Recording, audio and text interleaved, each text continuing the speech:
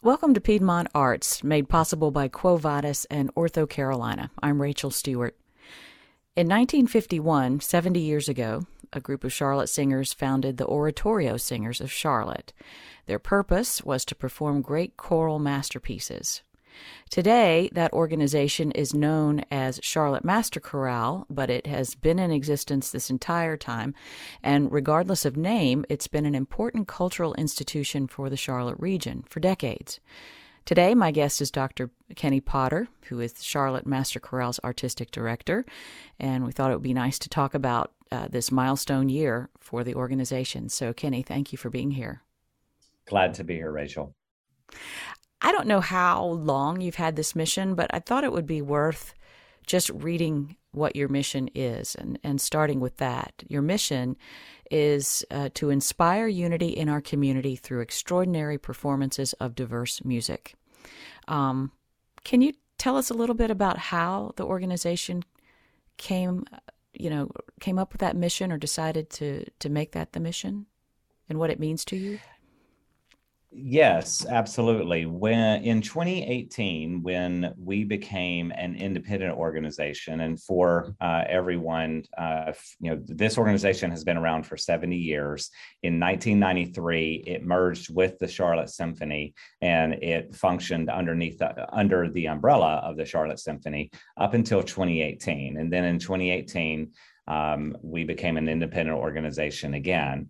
And one of the benefits, there's certainly challenges because there's overhead and there's financial obligations, but one of the benefits is in programming. And we're always going to be committed to presenting masterworks and classics and collaborating with the Charlotte Symphony. But what we also are interested in doing is exploring other repertoire, and we see an opportunity to reach out to the community and to bring different, diverse populations together to enjoy music, to explore music, to grow through music. And so that's where we came up with this mission to inspire unity in our community through extraordinary performances of diverse music. And I know that the Charlotte Symphony as well is doing their best, but when you look at classical organizations, a large part of the repertoire is still written by dead white men, and that is changing. But our ability to have more say-so in our programming and program our own repertoire that allows us to go a little deeper.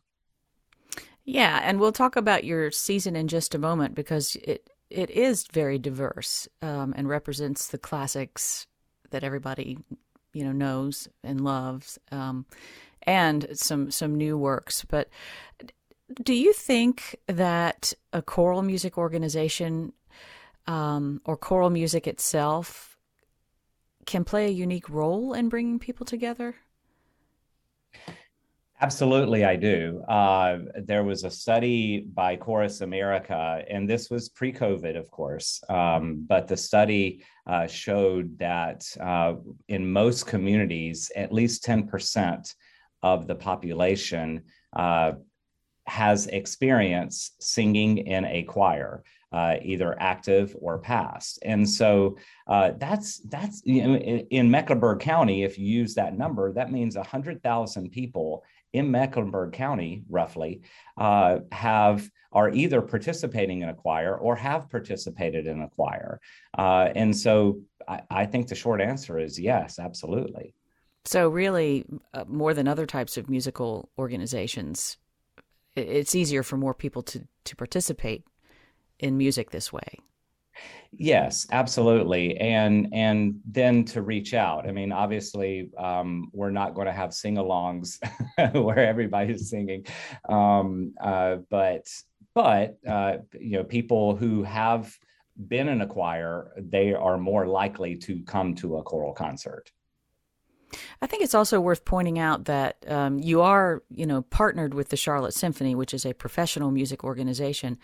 But I guess almost all of the singers in Charlotte Master Chorale are volunteers. They're highly trained, but are they paid at all? That's a great question. They are not. It is volunteer, and I cannot say enough. I'm in awe.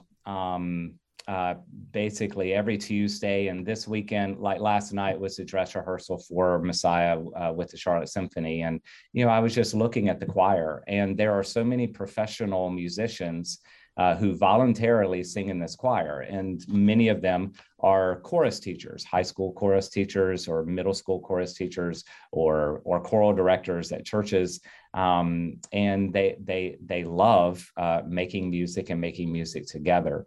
And yes, they do it out of the love of their hearts. Let's talk a little bit about this season for your 70th anniversary. You obviously have the performance of Messiah, which actually may be past by the time a lot of people hear this interview. You've got your own Christmas concerts coming up December 10th and 11th. So I don't know if you want to say a quick word about those. But then you've got some really, I think, interesting programming coming up after that, getting into some of this, diverse repertoire that you talked about earlier. But do you want to say something about what people can expect on the Christmas concert that's coming up? Absolutely. Yeah, absolutely. Christmas with the Charlotte Master Chorale. We started it last year during COVID, and it was Christmas with the Charlotte Master Chorale, a quarantine Christmas, and it was all virtually. And so this year we get to be live, and we're super excited. It will be Friday night in Gastonia at First Baptist Church, and Saturday night in Charlotte at First United Methodist Church, both at 7:30. Tickets are available, and they are available at the door. And the program, what they should expect is a lot of classics that are well performed, well crafted, but also some seasonal pieces that, again, explore diversity. For example, we have an African-American spiritual called Glory Hallelujah to the Newborn King. We also feature a piece that's in a Swahili text called Betelehemu, and among others. We also feature several local composers. Our own assistant conductor and pianist, Phil Biedenbender, has written several pieces, one of which was featured on St. Olaf Christmas Festival a few years ago. And Nini Mien, a local middle school chorus teacher, who's also a graduate of Wingate University, will be featured as well. In February and in June, you guys have a concert called Considering Matthew Shepard, which I believe the composer of that work is it Craig Hella Johnson? Am I right about that? That's correct. Craig Hella Johnson. Can you talk a little bit about this piece? This is, well, an unusual piece, and I would say a very poignant piece, and it stems from an event that happened some years ago in our country. Can you explain what it's about? No, absolutely. So in February, the second weekend of February, we will present Considering Matthew Shepard by Craig Hella Johnson, like you said. And this work is structured not unlike St. John Passion or St. Matthew Passion. It is a passion, and it traces the events that led to the death of Matthew Shepard, which was one of the first hate crimes that received social media attention. So certainly national attention, but even world attention. And it opened up many people's eyes to the divisiveness that's in America, and this was over a man who happened to be gay, and his life was taken essentially because of that. And so this music explores the emotions that go along with it. And while everybody who's listening might think, "Wow, what a depressing piece," yes, it's emotional, but it ends with a sense of hope. That if we work all together, and I'm not trying to sound corny, but it's the truth. If we all look past our differences, we will see much more beauty in the people around us. And What so ma- that will be, I'm sorry, go ahead. oh, no, no. I was just going to say, what made you decide uh, to do this work this year? Well, it's we actually presented it a few years ago, and it was successful, and so we wanted to bring it back. We've actually been trying to bring it back, but due to COVID, we obviously haven't. But we are actually taking it to Asheville, and we're going to perform it at Diana Wortham Theater on Saturday, February 12th. And then we're performing it at Covenant Presbyterian on Sunday afternoon, February 13th. And it's a beautiful work. And what's exciting is it involves visuals. And we are collaborating with Conspirare out of Austin, Texas, who's providing the visuals or who's helping with that. And we have contracted one of the singers, Sarah Brower, to lead the artistic direction of the visual components of it. It's a unique concert. It's certainly not one if you're used to going to choral concerts and it's tuxes and dresses and they come up and they sing with folders in the hands. This one's different. And I think that people will come away extremely moved and we hopefully changed. And we should probably point out that Conspirare is the choral organization ensemble that's led by Craig Hella Johnson, the composer. That's correct. Yeah. Yeah. Yeah, those are going to be, I think, really powerful concerts.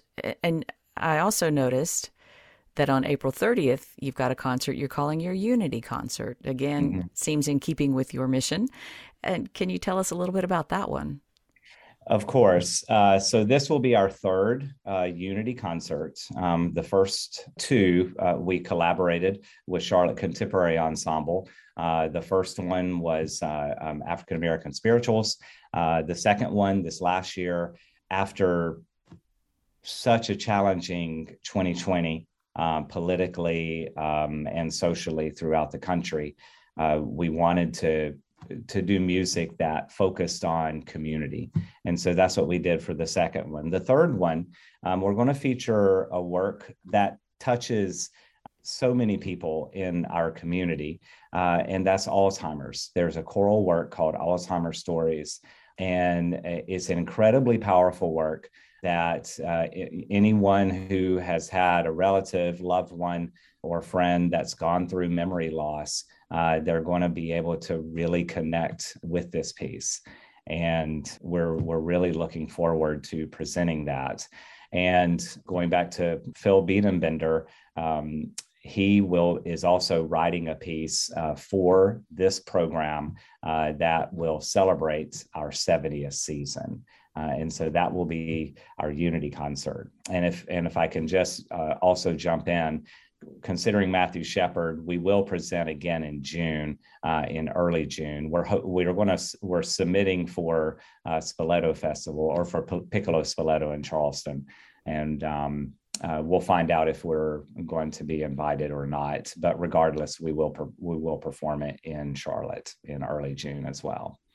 Okay, yeah. Well, good luck with getting it into Spoleto. That be nice, actually, that they're going to have their festival again. Yes. So, yeah. These concerts just sound really interesting and so much variety. And I want to thank you for taking a few minutes of your day, which I know is very busy, to talk to us about this season and its importance. And best of luck to y'all. Oh, no, thank you, Rachel. And if I could, I'd like to add one more program that is Charlotte Master Chorale program in Sure. addition to what we're doing with the symphony.